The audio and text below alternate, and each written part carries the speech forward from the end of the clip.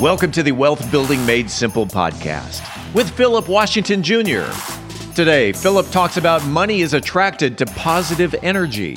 Philip Washington Jr. is a registered investment advisor. Information presented is for educational purposes only and does not intend to make an offer or solicitation for the sale or purchase of any specific securities, investments, or investment strategies. Investments involve risk and, unless otherwise stated, are not guaranteed. Be sure to first consult with a qualified financial advisor and/or tax professional before implementing any strategy discussed herein. Past performance is not indicative of future performance. And now, here's Philip. All right, we are back with another episode of Wealth Building Made Simple, brought to you by PhilipWashingtonJr.com.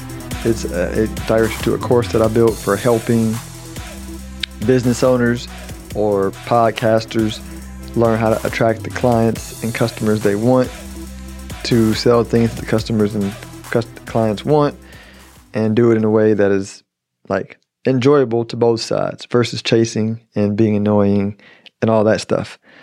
Today, we are talking about money and money being attracted to positive energy, because money is attracted to positive energy.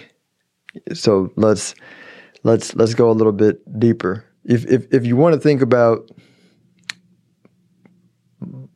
money, think of positive energy as the magnet. And so you can choose to chase money. And when you chase things, they typically run from you. I remember being chased by dogs in the neighborhood. When the dog chased me, I ran, right?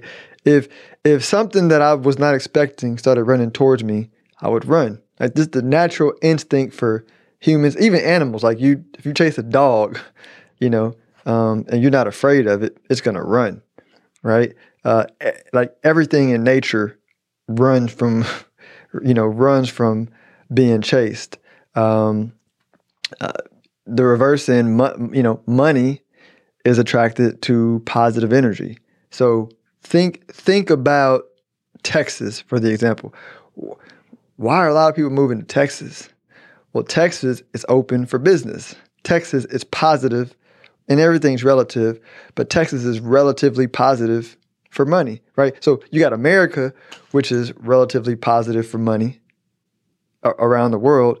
And then you have, within America, you have Texas that's open for business. Texas is embracing electric vehicles, which is why Tesla moving here. Tesla's embracing Bitcoin mining, which is why you see the energy companies marrying with the Bitcoin miners, talking to the governors and the senators, right? They're embracing it. Texas is open for, you got a lot of tech companies that are removing here. You got the VCs that are coming here. We already had great industries before, but Texas is positive towards money. Set aside politics or whatever you feel about the politics of Texas. What I'm saying is, when it comes to money, money doesn't care about your politics. Money doesn't care about your race. Money doesn't care about your religion. Money doesn't care about it. Money cares. Do you care about it? Do you appreciate money? Here's the weirdest thing in the world. Everybody wants money, but everybody judges people who have money. Everybody who doesn't have money. You know what I mean? There's so many people that want money, and then they'll turn around and just judge somebody when, this person has too much money, or this person is greedy, or blah blah blah, or this person is stunting, or this person is flashing, or blah blah blah blah. But you just told me you wanted money. Right? I mean, that mindset and that thought process is repelling to money. If you judge money, it's like chasing money. It's going to run from you, right? But if you attract your mate through appreciating your mate, loving your mate, praising your mate, worshiping your mate, pointing out all the good things about your mate, right?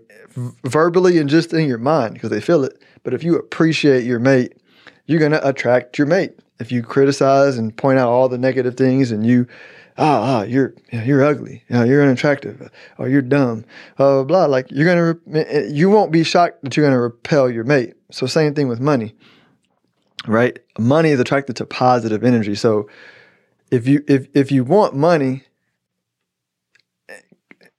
and let me be clear on what I'm saying.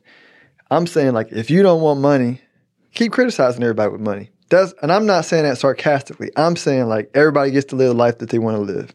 That's on you. Like, you're the creator of your own life. I'm talking to people now that if you want to attract money, first thing to do is stop the flow of negative energy towards people with money, right? Love money, right? Let me clarify also.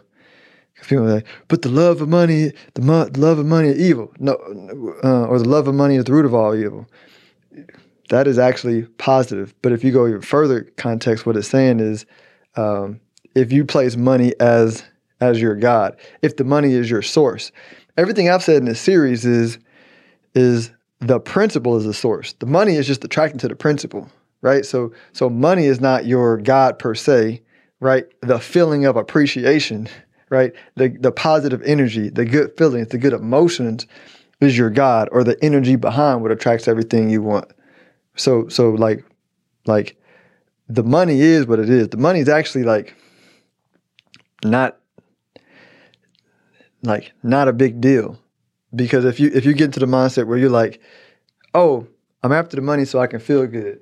Well, just feel good and you'll get the money, because the money is going to come. Like the money is what it is. Where I'm going though is when you're thinking about money in order to get a good feeling about money, not a negative, because we have a feeling about everything. So when you see somebody with money, you see somebody with wealth, you see wealth, you want wealth, even to the fact of when you're, one of the things I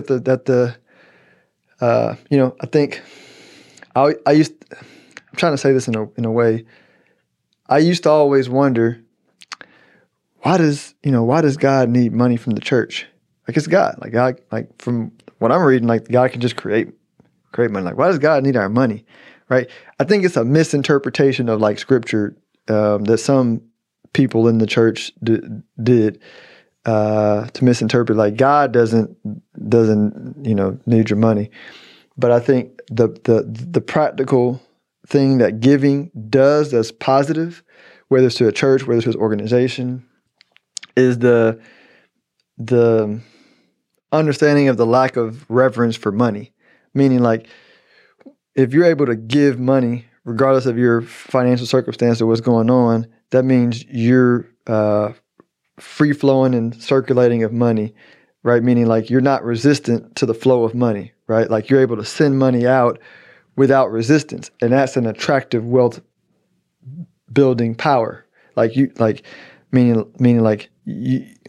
You're acting with abundance, because if you had picture this, if you woke up every day and you had $10 million in your account every single day, no matter how much you spent, you'd like spend money like crazy, right? And with no guilt, with no regret, you would own the feeling of freedom.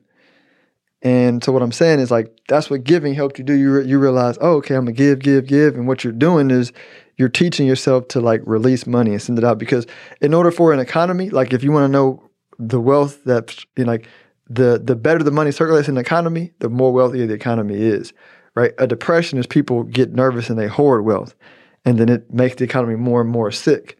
Versus when money is circulating freely, faster, you have a more healthy economy. Like and if you want to go physics and look at the circulation of wind and air and movement of everything in the earth, I mean, it goes deep. But the point is, you as a person want to own that principle by having positive energy around money, which means thinking well of people with money, and also not thinking resistantly when you're giving out and spending money. Here's another perspective. Like, I revel in the fact I used to look at people with money and go, oh man, like, why do they have all these maids and servants and people that cook for them or do things for them or clean their house or do whatever, right? Just judging, for no reason, just because I didn't have any money, right? Just judging, right? But then you reverse it and you think, well, man, like, nobody's forcing the person to garden their yard. Nobody's forcing the person to clean their home. As a matter of fact, the person that has all these services are providing money to the economy, right? Because the person that has the cleaning business or the person that works for the cleaning business, right, they're giving money for them, right? They are becoming the sources or center of wealth that can circulate money into all the different areas to keep the economy going, right? Through their level of faith and their ability of the principle of wealth. And so when they go buy that, Rolls Royce, that's $500,000, and you say, why would you spend $500,000 on a car? Well, but think about all the people that they put money in the pocket. Like that $500,000 went to like factory workers, right? It went to, shareholders that supported new innovation, different energies. It went to all kinds of businesses along the supply chain, right? And that kept the economy going. So like judging, if they didn't spend it, then that would trickle down on right? That would trickle down on jobs.